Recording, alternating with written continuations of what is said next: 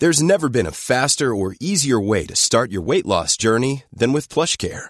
PlushCare accepts most insurance plans and gives you online access to board-certified physicians who can prescribe FDA-approved weight loss medications like Wegovy and Zepbound for those who qualify.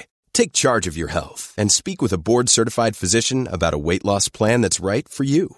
Get started today at plushcare.com/weight loss. That's plushcare.com/weight loss. plushcare.com/weight loss.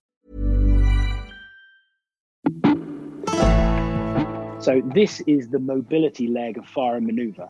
You should only be flying when people aren't shooting at you. Now, having said all of that, for SOCOM, we built a helmet-steered sidearm so you can actually lay down covering fire whilst you're flying just by looking at the target. Welcome back to the Andy Rowe Show. Richard Browning has quickly become a TikTok sensation following the videos of him flying around like Ironman in his homemade jet suit. Browning has realised the boyhood dream of being able to fly by inventing a suit that allows him to do just that. If you've ever dreamt about flying or had thoughts about an invention, you're about to hear how to get started. I hope you enjoy the episode. A massive thank you to you if you've already supported the podcast by grabbing yourself some athletic greens. I'll put the link in the synopsis for this episode too, so just scroll down, click the link and sort your health out. I'm loving it. Honestly, I hope they sponsor the podcast forever. Every morning I wake up and it's the first thing I do. With one scoop of AG1 by Athletic Greens, you're absorbing 75 quality vitamins, minerals, whole food sourced ingredients, probiotics, and adaptogens to help you start your day right. And it's perfect for someone like me because even when I'm having a lazy day or my routine is messed up with traveling, I just bang back some AG1 by Athletic Greens and I know that I'm getting everything that I've always been told I needed to be getting into my diet. And to make things easy, Athletic Greens is giving you a free 1-year supply of immune supporting vitamin D and 5 free travel packs with your first purchase. All you have to do is visit athleticgreens.com/Andy. Again, that's athleticgreens.com/Andy to take ownership of your health and pick up the ultimate daily nutritional insurance. Richard Browning, thanks for coming on the show, mate. My pleasure. Let's back it up a bit because it's not like you just fell into aeronautical engineering or anything like that. It's on both sides of your family. It's in your genes, isn't it? Yeah, it sort of only dawned on me when I was a few years into this journey, actually, when I got the repeated question as to where this idea came from. And yeah, my late father was an aeronautical engineer and maverick creator and designer.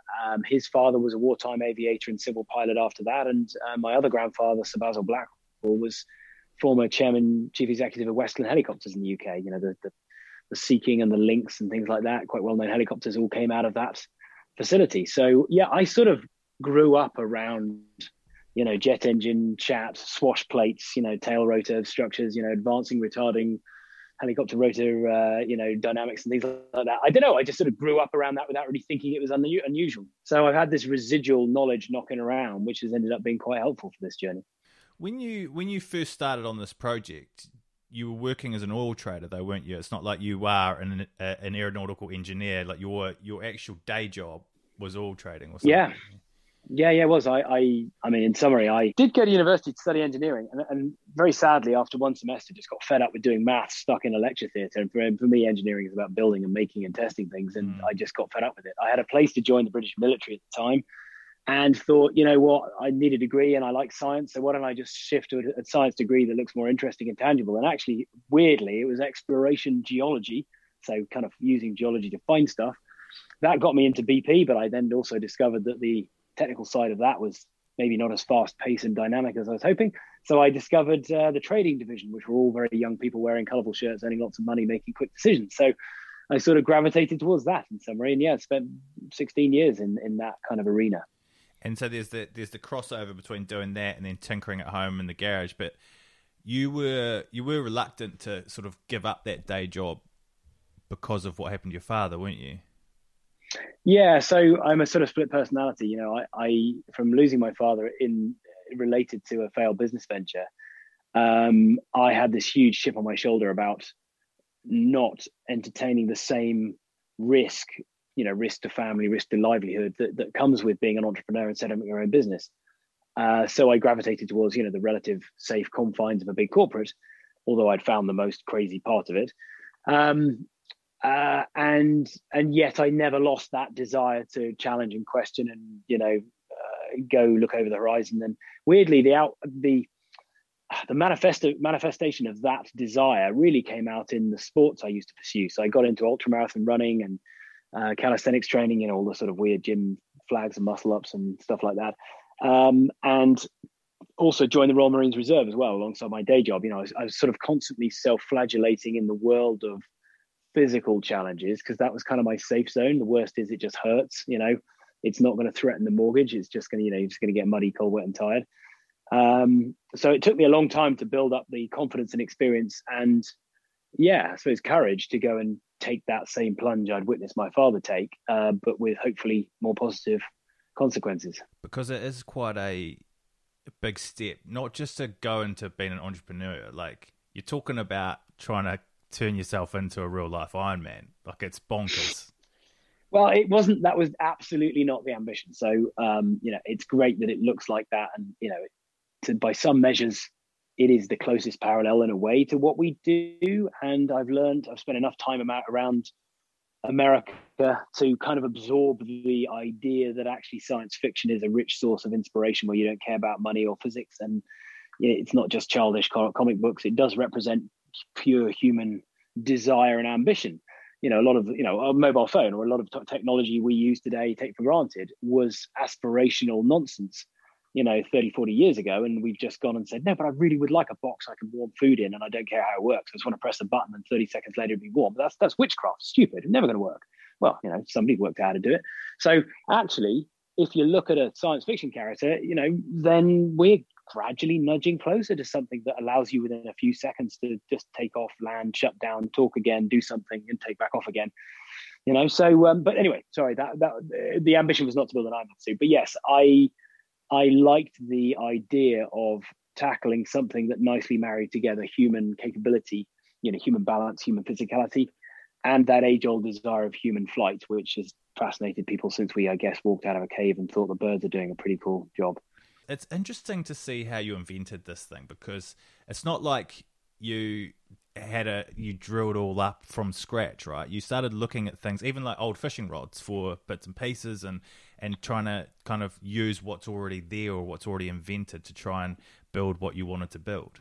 Yeah, massively. So, I mean, a great example is child backpack kind of carriers. So, you take your child on a hike in the, out in the wilderness. You can get those purpose-built rucksacks you put a kid in or a toddler, and you can carry them on your back. We used to, for the first couple of years, use those. We got through probably 20 of them.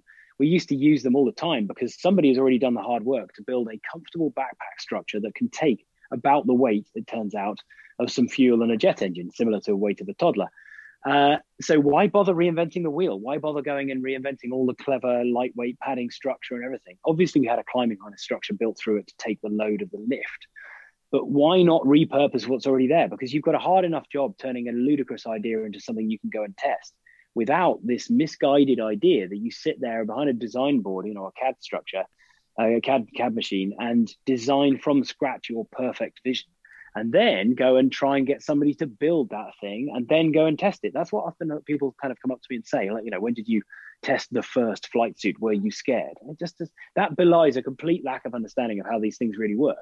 The first iteration was bench testing an engine. Then you eventually get confident you know how to turn it off and manage the power, and eventually go to the crazy step of putting it on your arm, very clear on how to turn the damn thing off if something weird went wrong. But actually, you gradually layer into eventually one on two arms, and then you work out where to put the fuel. And do you know what I mean? It's an iterative process of usually little fails constantly, which teach you what not to do, and every now and then uncover an opportunity to make it better or advance.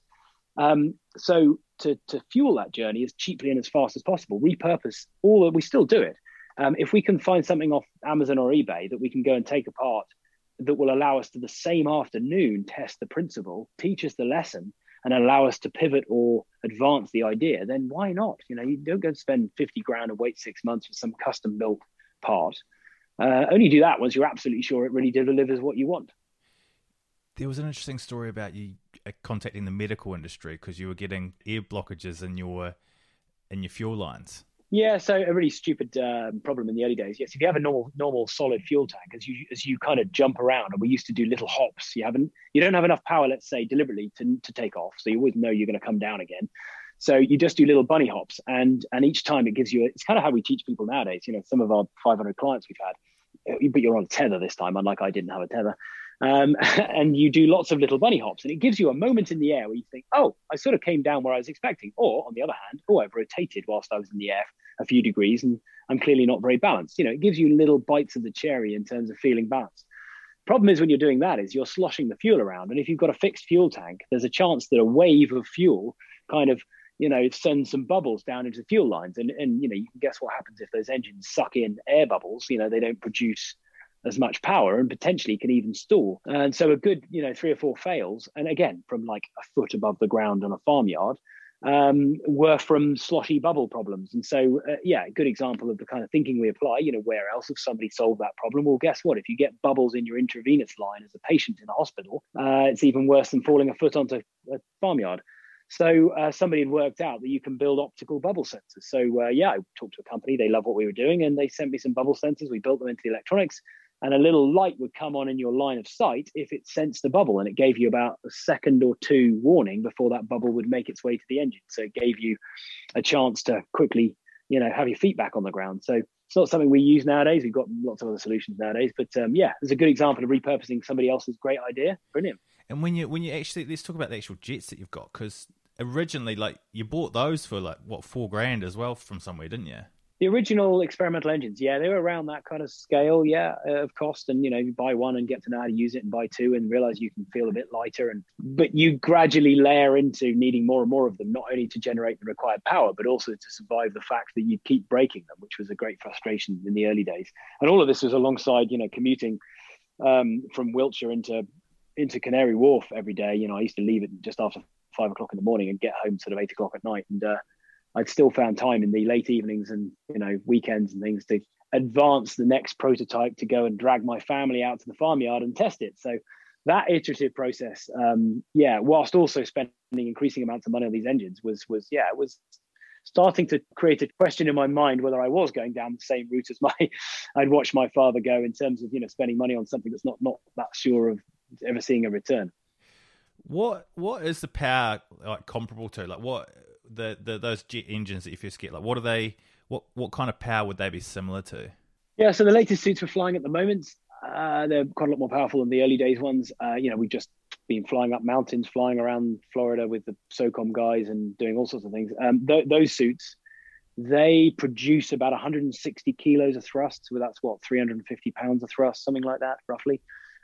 Which, if you do a very crude fudge between thrust and horsepower, which any physicians will hate, it comes up to about 1,500 horsepower. So if you've got a 20 unfueled, you've got a 23 kilo box on your back with, including the arm engines, which is more powerful than a Veyron. When I a couple of years ago, I bought a drone, and you can't fly that anywhere in London. I just quickly worked that out. It's like you can't. It's like, what a waste of money. You've talked about your testing in a farmyard. Like, how did that come about? Like, how did you find somewhere to actually test this thing? Because that's a problem in itself. Yeah, it became pretty obvious. I used to run the engines at the garage. I did it 4 or 5 times, and my wife then kind of called time on that because they are damn loud. And we didn't get any complaints, but I think if I carried on, we probably would have not enamored ourselves to our neighbors here. So I actually just used Google Earth, Google Maps, to look around, look for large areas of open expanse. We live on the edge of the countryside here. Realized farmyards are pretty remote. Wanted an area of concrete because, whilst it's going to hurt falling on it, it's relatively clean and doesn't, at that time we were looking, and I did do the very first flight with engines on the back of my legs. And the problem with that is they dig a hole in anything that isn't concrete. So you needed an area of relatively clean, hard standing. And I just drove around with a map on my passenger seat and a little jet engine sitting on that same seat. And I drove around and just pulled into various farmyards. And, whenever I found somebody that looked like they were up for a question, I'd say, look, I've got a crazy idea. Do you mind if I run a jet engine in your farmyard? And it's such a bizarrely British question that actually it's right out the other end of suspicious. It's so bizarre that the answer in every case was, well, that's mad. Yeah, sure. And so in the end, we were very grateful to a farm near here that for about 4 years, only in the last couple of years or so, we stopped using it. We just did endless testing and development, and eventually with training rigs and tether systems and raised stages and all sorts. But that was instrumental to be able to actually test these things. I bet you got some injuries early on in those days, though, didn't you? Do you know what? 6 years into this, me and my entire team and all our clients, no one's ever, and this sounds worse than it is, no one's ever sustained a permanent injury. And that sounds like, therefore, there's been loads of other injuries. And I mean that in the sense of grazing your knee or bruising your elbow doesn't, it goes away after a couple of weeks. Genuinely, that's the worst we've had. I remember bruising my heel a bit on one failure event. I remember I've, ended up with a sore knees sometimes from falling over on things. But no, really? And it's because crazy enough. It sounds ridiculous, doesn't it? And actually one of my team fell in the water from quite high up and was fine. And we have an attitude of constantly flying in a manner where we would reluctantly accept a failure. Whilst this system is extremely reliable, you can't engineer your way around every single problem. Boeing, Airbus, everybody like that knows that. We don't glide. We're not high enough for a parachute. We have no desire to go high enough for a parachute, and so therefore we terrain hug because we can vector thrust control. You can adjust the downward force very finely and precisely by moving your hands. As a result, you can skim the ground, and especially flying over water or grass, you can keep the risk profile to that of an enthusiastic mountain biking outing. With flying a jet suit, your destiny is entirely in your hands. It can't fail upwards. If all the engines went mad, and this never happened, but if they all went mad, you just flare them out, just point them out to the side and you land instantly. So you're always in control of that machine. There's no computer that can suddenly take you up or shoot you off like a firewater rocket or flip you upside down or any of that. Yes, you can get one or more engines failing or a fuel contamination problem or a massive electrical failure you've never seen before. But you're deciding at every moment how high, how fast, and over what surface you fly. Injuries will happen, but they happen in everyday life. And so far, 6 years and literally tens of thousands of flights, we've never had anything more than those grazes and bumps. It must be hard on the arms. It must be almost like doing dips if you were in the gym. No, because people miss the rear engine. So it's a 3-legged camera tripod. You've got thrust on your thrust on. No one ever spots that rear engine. If you look closely at any of the social media stuff, and it's not like we're trying to hide it, there's a big box on your back with 20 liters of fuel in it. It's not subtle, but there's a rear engine in there, and that is one of your legs of your tripod. So that pitches you forward a bit, but lifting you by a lot. Then you've got thrust on each arm. You've got a little engine either side of each arm, but the net result feels just like you're leaning on the grip. But because the rear engine is doing so much work, it is simply like leaning lazily with straight arms on your bathroom sink or kitchen worktop. If you do that and stand on your bathroom scales at the same time and lean forward with roughly straight arms until only 1/3 of your weight is registering on those bathroom scales, it feels like that. And you can do that if you really had to pretty much all day. I mean, not all day. You could do that for half an hour without your palms of your hands would start to get fizzy, I guess, after a while. Yeah. But it's really not difficult. The only times it gets difficult if you're carrying a lot of weight, like weapons or lots of fuel, and you're flying very fast into a very gusty wind. And then you find your shoulders are doing lots of micro adjustments without you knowing. And that starts to get fatiguing. But the benefit of having you at the controls of it are so great that lots of people say actuated arms and exoskeletons, all this rubbish. Problem is, it's very complicated, very heavy, very expensive, and will kill you if it goes wrong. So pretty good reason why you don't want to. Be like actuating the handlebars on a bicycle. I mean, no one thinks about doing that because it's just not necessary. Like, how actually far can the jetpack go at the moment? The ones we fly most of the time at the moment, if you really pushed it, can do 5 minutes. In that 5 minutes, make the maths really easy. Over water, you can sit at 60 miles an hour. We've done 85, but sit at 60, which that's pretty rapid. And you can just about convince yourself that coming off a jet ski at 60 miles an hour is not going to kill you, but could knock you out. But then you float the right way up with our gear. So, I'm already a little hesitant at spending much time doing that, but you can if you need to. And the maths is very easy. So there's 5 miles if you really wanted to, but I wouldn't do that. Over ground, let's make it safer and go 60 kilometers an hour. So then again, the maths is easy. So you could go, 5 kilometers. Realistically, for nearly every military search and rescue, industrial and entertainment thing we've done, and we've done over 200 exercises in 36 countries now, nearly every single event is under 3 minutes because you can be so quick, so nimble, so precise. I'm flying up that mountain that went on social media recently. It's done nearly 3 million views on YouTube now. That was 1.2 miles horizontally, 2,200 feet up in fog, and I did it in 3.5 minutes. Landed with so much fuel, it was a pain to walk downwards, to be honest. That's got to open the doors for mountain rescue and that kind of thing, right?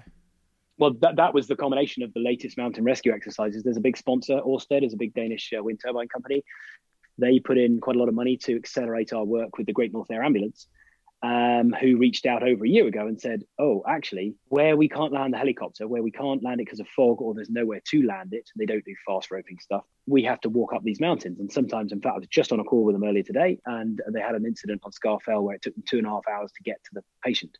Now, if they've had a cardiac event, or they've got breathing difficulties, or they've fallen and they've got an open wound and they're losing blood, and there's quite a lot of these, 2.5 hours ain't very satisfactory. And there are significant numbers of people who don't make it from these call outs. Well, I've just given you the headline. We got out of the support vehicle where the vehicle can't go any further. The ground team walked and it took them 1 hour and 20 minutes, and I did it in 3.5.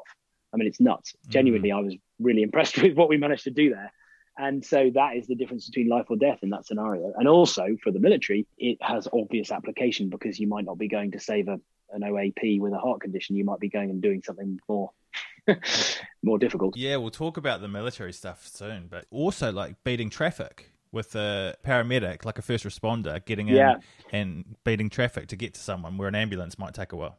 Yeah, so if you think of a paramedic on a motorbike cutting through the traffic, that's probably the best analogy for people who struggle with, like, oh my God, I can't imagine this. What do you do? Do you sling the patient under the jet suit and all this kind of stuff? No, it is that first responder with minimal equipment to buy you that critical kind of golden hour of survival. The only hesitation in an urban environment is, you can fly over cars and people and whatever. You could do if you're going to save somebody's life, but we never do, because again, it doesn't pass my safety test that, if in the unlikely event you had a problem, I don't want to be landing on people, and I don't really want to be landing on their cars either. But that urban response scenario is actually very powerful for the sort of urban SWAT team folks.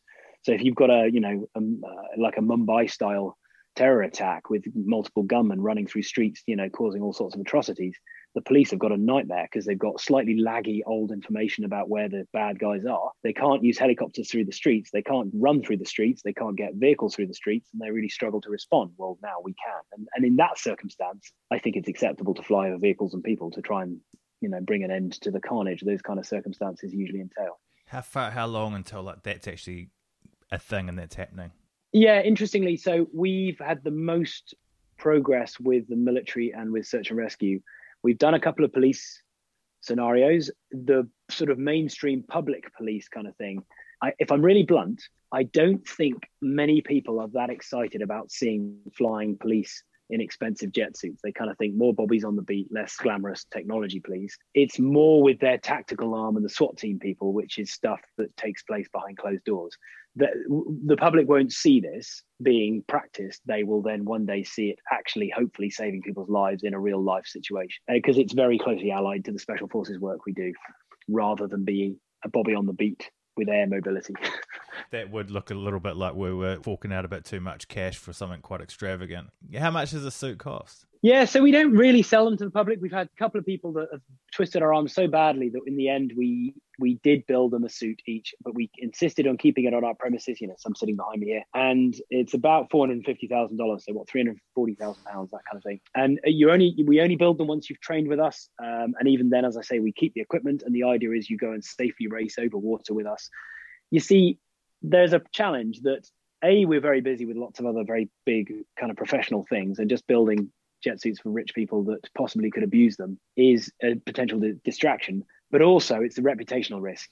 There are examples of technology that had lots of promise, and one person screwed up once. We've literally done 200 events without blemish. We screw up one event where somebody just does something silly or dangerous, and everybody will remember that, and nobody will want to go and deal with us, and everybody will think we are running fast and loose from the safety perspective. So there is a risk that some rich person gets slightly too drunk, goes and flies it, up to some high-rise building, makes a mistake, and heaven forbid kills themselves or somebody else. And then it's all my personal fault or my company, and we get grounded in every sense. We've got an amazing relationship with the CAA, the FAA, the Military Aviation Authority. When they look under the surface, I've given you some of the insights into how we can keep this safer, all very safe. I was going to say how we can keep this less controlled than drones. You mentioned about not being able to fly drones in London. We've flown in London several times for events. I've flown in downtown Singapore. I mean, you literally can't do anything. And yet we're fine because of the way we can describe in our very large display description document how actually this doesn't pose a risk to people, public, passengers, or anything. All of that has come through not being frivolous with how we let people use this. You've been able to develop at quite a high speed. How big now is 3D printing? Because you did start buying in parts that were already existed, already invented, and now you're 3D printing, aren't you? Yeah, 3D printing has just been a massive catalyst to what we do. And I mean, in nearly every industry, it's become that. It runs perfectly parallel with our philosophy of have an idea, now CAD it up, and then either print it on one of our machines, or one of them sitting behind me here, or on an industrial machine, which costs a bit more money. But 10 days later, out comes your entire backpack structure that looks exactly as the CAD file did, and you go for a test flight. That afternoon, you come up with half a dozen things which you'd change. My CAD designer, one of my main CAD designers, will then probably spend 2 days making all the changes, submit it for printing, and another week, 10 days later, out comes the next one. You imagine if you...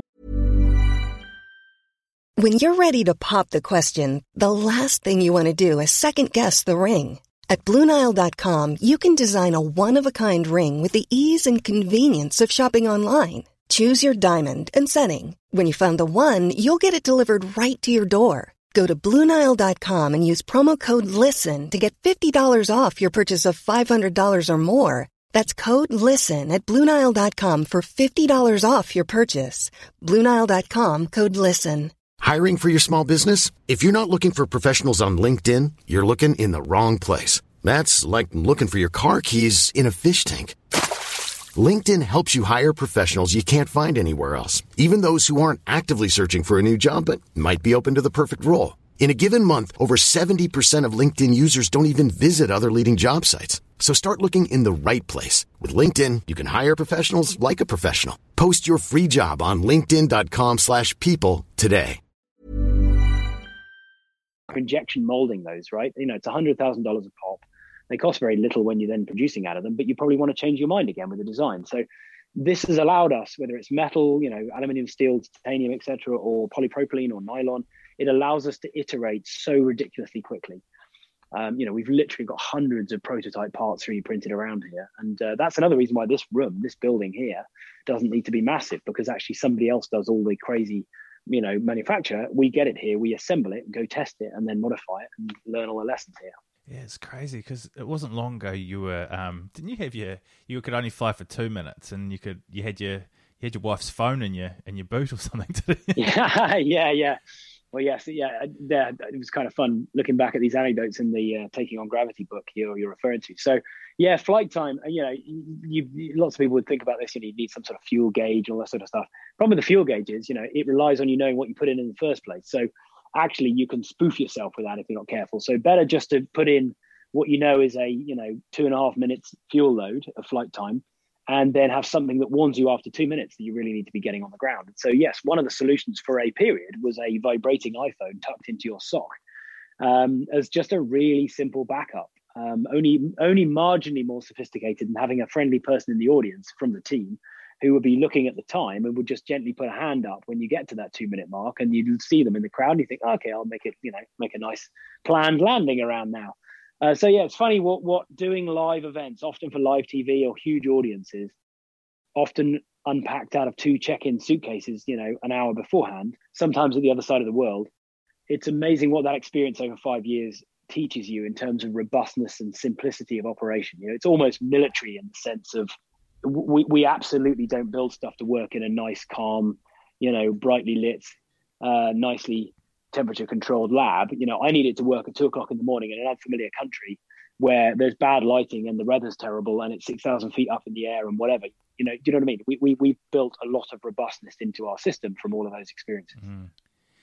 It's crazy how it's such a far out idea that you've realized and you've delivered on, you've executed, but convincing people around you, not only your family but your employees, that's an interesting part that I like unpicking with people. Is like, how do you maintain that with the people that work around you? How do you get them just as invested in the end product? Because realistically, no one's going to be as invested in the end product as the person that is actually flying the thing. Like, how do you get everyone in your team to be on board with Ironman flying suit? You've gifted me the answer already in your question, which is that you have your whole team flying.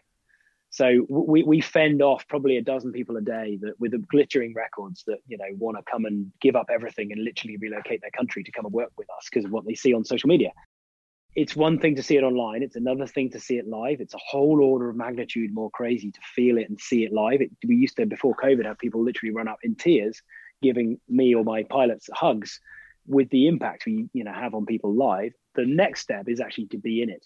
And the big learning is it's really calm and gentle. It's as my 15-year-old can fly these, and you look at his face online, some of the, you look at his face, from some of the shots, he's the most relaxed. He's very good at being vacant. No, he's a typical 15-year-old, not really thinking about much and just chilling out. That is the perfect mindset to fly. Getting my team all in the hot seat, as it were, and actually flying, there's no greater sales pitch as to why you should be excited about this than actually being in it.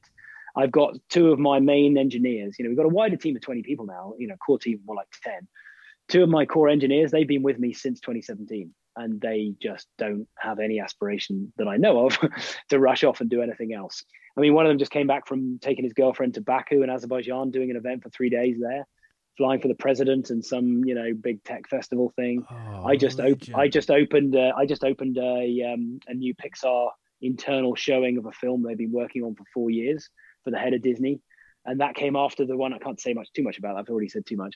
And then that was 24 hours after flying all those military demos for SOFIC in Tampa in Florida for SOCOM, flying with, fully tooled up, mad military expo things, for the Joint Special Forces Command there. So yes, it's not hard to get my team pretty motivated and excited about what we do. You talk in your book about daydreaming and thinking like a child. How important is that, and where does that sort of come into your everyday sort of process and how you operate? Yeah, I'm a firm believer in this sort of whole idea that, the education system and corporate existence very much does a good job of beating out of you the awkward kid in the back of the class putting their hand up saying, but look, I know it says this in the textbook, but tell me more why? Because if you tell me why, I can understand the wiring and then better understand it and actually challenge it and say, I think there should be another page in this textbook, because actually, if I understand this correctly, we should go and test this, not just read what it says in the book.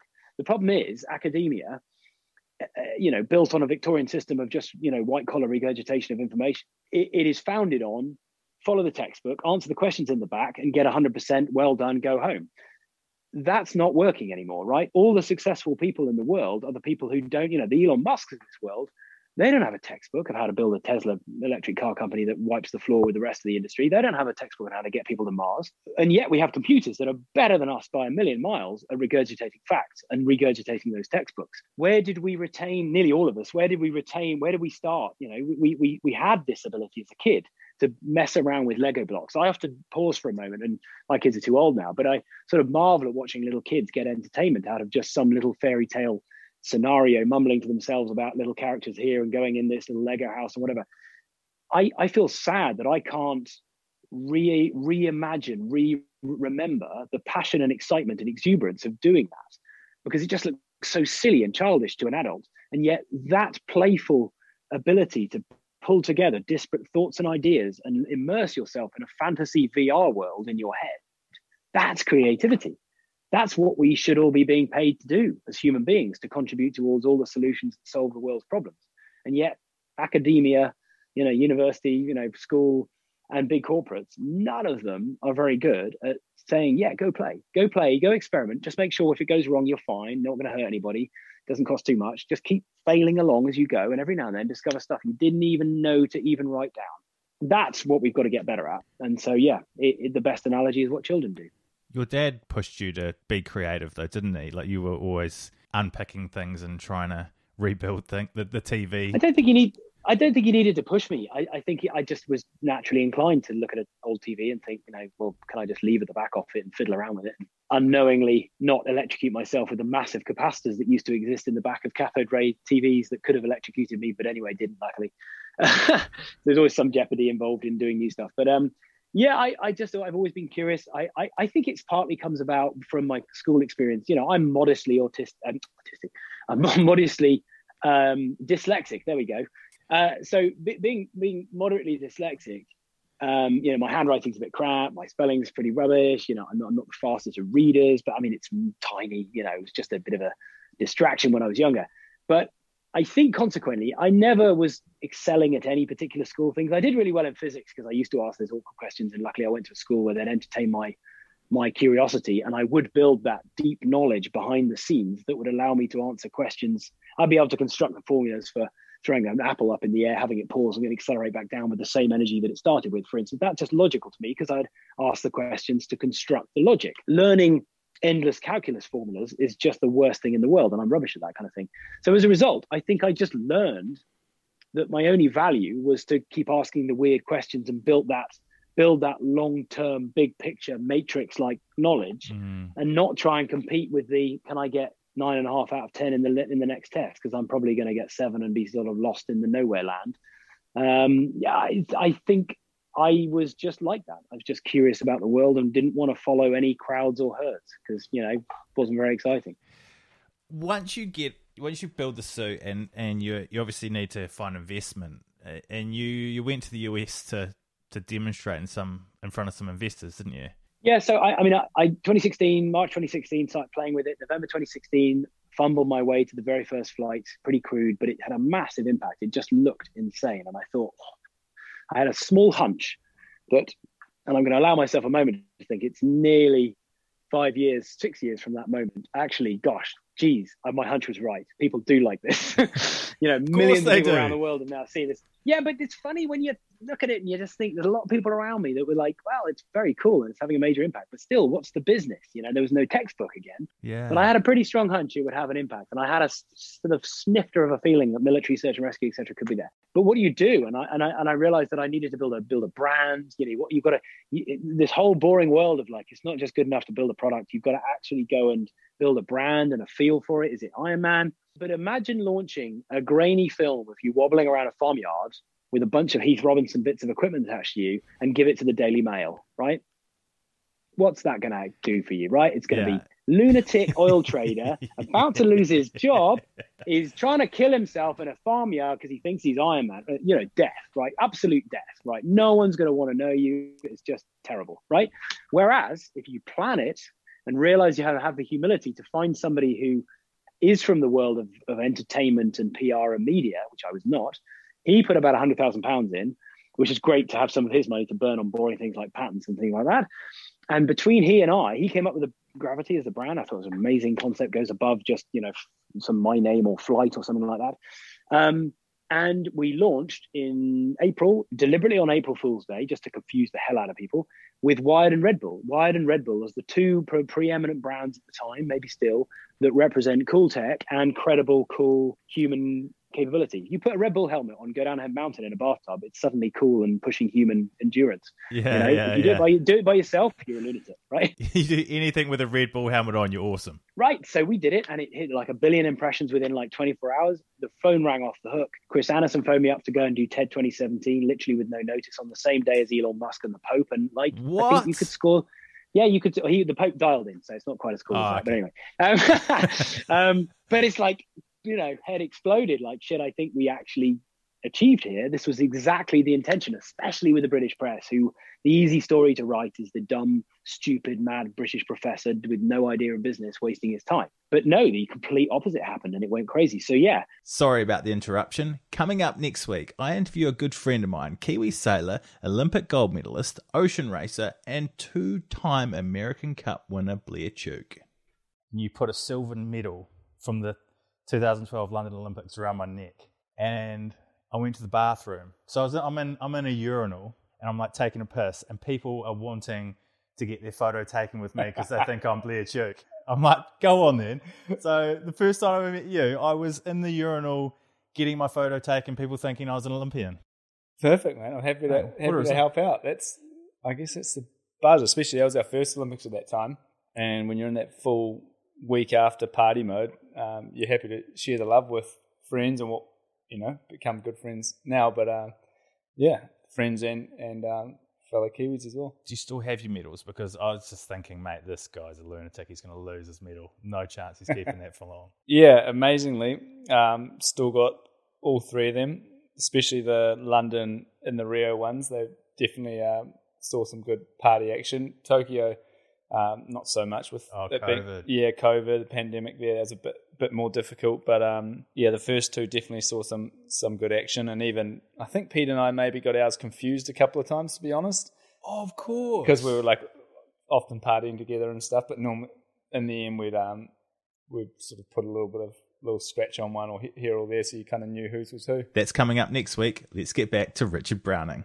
On the way to go and do TED, literally a couple of weeks after we launched, I got this out of thousands of mails. One of them just really caught my interest, because in the signature box at the bottom, there was a guy with an Ironman helmet opening and closing. It was like, that's bonkers or fun. And it was Adam Draper, who looked like he ran some VC firm in San Francisco. He was up for paying for the deviation in flight to go San Francisco, then Vancouver.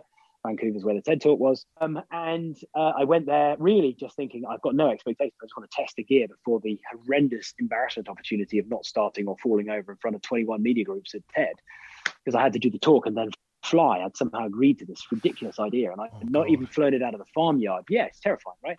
I turned up at Heathrow and with all this gear, 2 bags, 47 kilos and 54 kilos, and was surprisingly told that the limit was 32 kilos. So I was literally buying suitcases at Heathrow, repacking jet engines on the floor. Nightmare. Anyway, got to San Francisco. Suddenly dawned on me it's quite a big deal. It was a big VC firm, and there was superhero murals all over the walls. Did a very, very conservative 3 feet off the ground lame flight for all this big VC open day. And then a really tall guy rushed up to me, lost his mind, and brought with him Adam Draper, who I'd obviously got to know. Turned out this was Tim Draper, his father, and they just said it was the most epic manifestation of the superhero mentality they look for in their startup, enormous portfolio of several $1 billion worth of portfolio companies. It was all dawning on me, sort of live. And they just said they had to be involved. Could they invest? And I just put my trader hat on quickly because I wasn't prepared for this and thought, well, okay. I think, what did I say? Something like, I can't even remember what I said now. I ended up with a $100 bill with a signed deal sheet on it. It's in the lab kind of around the corner. And they wrote me a deal. That was it. They were going to put in $500,000 for 10%. And I haggled them to $650 because I said $500,000. Well, that's more like, £500,000. I said, if you get that to £500,000, that's more like $650,000. So they did it for $650,000, signed it, gave me the $100 bill. And the engines were still cooling. That was my very first event. And we haven't raised money since then. You still had the wingsuit on. That'll happen just bang like that. I was still wearing the suit after that very first demo, and they literally did the deal there and then. Then I got on a plane and went to TED and didn't fall over at TED, and met Adam Savage and all sorts of crazy people there, and nailed that. And that was 198 events ago and 36 countries that we've flown in, and we've generated all our own revenue since that moment. Let's get into the military stuff, because I know my audience will be quite keen to hear about that. Tell me about the work you're doing, especially with the special forces. Maritime soldier mobility, it's quite a challenge. The only option really is helicopters or boats, right? Whereas now we can, as you can see endlessly online, you can move from shore to shore, ship to ship, ship to shore, shore to ship, whichever one you want to do. Within seconds, you free your hands up, you do a task, you can relocate on target, and then you can fly away again. However, let me tackle the 2 or 3 challenges that always come up, which usually from people who haven't been in the military.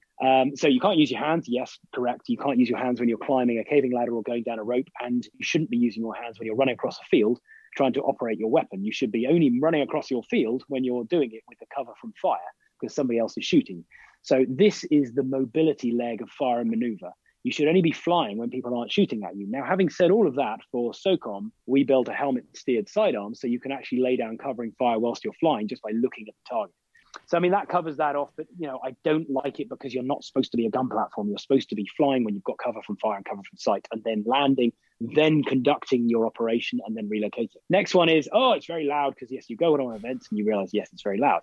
Well, guess what? If you take off from more than 500 meters away, especially obscured from sight, I am on that target. Any of my pilots are on that target within seconds. You can't hear it coming. It's quieter than a helicopter, and you're bang straight there, and nothing can prepare you for that kind of shock and awe. And even if you see that pilot, and even if they haven't put down some rounds, there's 4 more pilots landed behind that target. And unlike a helicopter, you can then relocate and you can self-exfil. So whether it's raiding, whether it's anti-ambush drills, whether it's exfilling from an OP, whether it's maritime boarding, whether it's tracking down lone gunmen in an urban environment, whether it's putting up a sniper top cover position, I'm happy to say that from the events you can see online and the ones I'm not allowed to share, every time we've turned up to a conventional tactical exercise, we've ended up somewhat ripping up the rule book on what people thought was possible. Because you can now pick up in about 15 seconds, you can be talking like this. 15 seconds later, I'm actually starting to take off, and I can go anywhere from this location at a kilometer a minute, land, shut down immediately, do a task, or even just leave them idling, do a task and come back. There's nothing really that can do that. We're like a sort of helicopter in a backpack. What are some of the things you're not allowed to show us? It's doing special forces operations with people who didn't want to put it online, which nearly included, unsurprisingly, how miserable of them, nearly included the Dutch Master Special Forces guys, and nearly included the Royal Marines. God, I love the First Sea Lord, Admiral Radakin, who is now the Chief of Defence Staff, who just posted it anyway in the face of his comms team and said, look, it's just too cool, got to post it. And that film's sitting at like 20 million or something on YouTube. Seems like every human being on the planet has seen that Royal Marines boarding film. Is that the one where they're going onto the aircraft carrier or the boat to boat? It's an offshore patrol vessel. It looks like a little destroyer.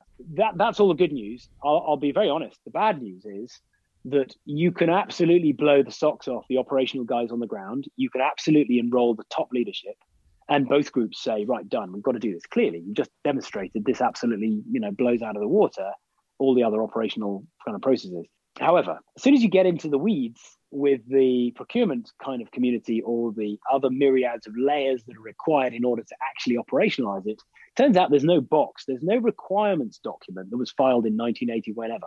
I'm taking the mickey now, but there was no spreadsheet was put together where there was a list of, drone technology, UAVs, smart landmine detection, soldier situational awareness, whatever, all of these things. No one ever wrote down, I need soldiers flying around, immediately be able to access anywhere in any weather, night or day, to perform a task. No one was stupid enough to write that down. So guess what? There's no box. With the bigger militaries, there's no box. They literally hit a brick wall and go, well, I can't even procure it. I can't even do anything. I can have you do exercises, but we're going to have to spend about 2 years rewriting our strategic imperative here and how we even engage with this. So there's technically no need for it. No. So the military work-off needs, requirements documents. I guess it came from people going shopping, buying stuff that turned out to be useless or not required. So we are progressing with half a dozen different special forces, but it's fascinating to see the ones that get stuck. And often even the ones we're collaborating with get stuck. And then we just carry on dancing around with the others or doing search and rescue or endless commercial events or training clients. We've got such a diverse business portfolio to an extent. We don't really care when people get stuck in their own admin like nightmare. But it's just funny to note that there's such a blockage to innovation divisions when, by definition, they predefined what even innovation meant. The British military, they're looking at it, though, aren't they? Well, the Royal Marines, because of my association, has really been at the forefront of this. I mean, I can't go into too much details. I think it's fair to say, and probably pretty self-evident from what even they put out, that this does revolutionize maritime boarding and a lot of maritime soldier mobility. There is a lot of process to go through with the British military to get it to the point where there's actually an operational capability. It is progressing. Ukraine has slowed down a lot of stuff because sort of all hands to the pump at the moment in the British military. More of the toys have come out, dusted off and ready to go than almost ever before. So, but that, like I said, in a way, it's not a problem because we are so busy with other militaries and other requirements that actually we know all the things that are coming in our development that are going to deliver even better. So in a weird way, I'm like a salesman's nightmare because I'm never willing to release the next model of the Mustang because I can just make it even better next month. Just print a new one. Yeah, but right, exactly. It's going to pay me to death when we do like injection mold, 100 of them. I'm going to be like, no, wait a month, it'll be even better. So in a way, I don't care too much. We want to do this and do this right. We turn down lots of different military procurement requests because the last thing I want is just to sell a shipping container of them and find them abused or not used properly. We want to learn with the militaries rather than just sell them something they're not going to know how to use properly. So, but anyway, it's all going very well. I haven't actually asked you how high it can go. High as you like. Just look at that mountain exercise. I went 1.2 miles that way and 2,200 feet that way in 3.5 minutes. So if I hadn't been going that way and just been going that way, I could get to that 2,500 feet, 2,200 feet height gain in probably, 2 of the 3.5 minutes that I took to do the whole mountain. But there's nothing up there. I mean, why are you there? There's no military search and rescue or entertainment reason to be there, but it's a common question. Yeah. There's just massively escalating risk of problems. What's the goal with the suit? Where do you see it in the next sort of 5-10 years? Is there any way that it could be accessible to public travel? What's the fantasy? Yeah, I mean, so the answer about the public kind of use of it, you can pay to come and learn to fly and race with us over water, and in our race series and stuff, which is pretty epic. If you look at the Gravity website, gravity.co website, you can sign up to fly, and we're setting up a training facility in the US, which is very cool. It's going to be entertainment, learning and watching and doing events and stuff. And then these niche, medical and military applications, some industrial ones as well. It would be a bit like taking a Formula One car to the shops, right? In terms of commuting, you could, but it's just got lots of practical reasons why it's just not the ideal tool for it. Then again, the first motor cars were considered crazy compared to a horse. And look what relentless human ingenuity has delivered. And we have built an electric version. It weighs twice as much as the jet suit, lasts only 30 seconds. But if there's a revolution in batteries, which I'm sure there will be, suddenly that could outcompete the jet suit and make that vision maybe less mad. Can you tell me about the race series? That sounds awesome. Yeah, we were due to launch it in Bermuda about 3 weeks before COVID really shut the world down in 2020. Basically, it's our military search and rescue and private clients all gathering in an iconic waterfront location, tracing each other around inflatable pylons, having the most fun that I've ever experienced on this planet. It's one thing flying them, it's another thing chasing other people around. It's just epic. You can literally come as close as it feels we are and then just peel away and pull a couple of G as you hammer around some pylon. It's just awesome. Sounds like so much fun. And where can people find out? You mentioned you've got a website. Where can people find out more about your jet suit? So, gravity.co is where you can look at, training facilities, training opportunities, or inquire about events. To see what we do, Take On Gravity is the Instagram handle. Gravity Industries on YouTube. There's endless content on there. And there's about 3 million people on TikTok that follow us. And that one's yet another handle because they asked us to change it, which is Richard M. Browning. But for all those TikTok enthusiasts out there. Yeah, no, you've got a great TikTok. Thank you very, very much for coming on the show, Richard. I really appreciate your time. I know you're a busy man, and best of luck with the Gravity jet suit. Thanks, Andy. Thanks very much. And thank you very much for listening. Don't forget to share it with your mates and make sure you hit the subscribe button.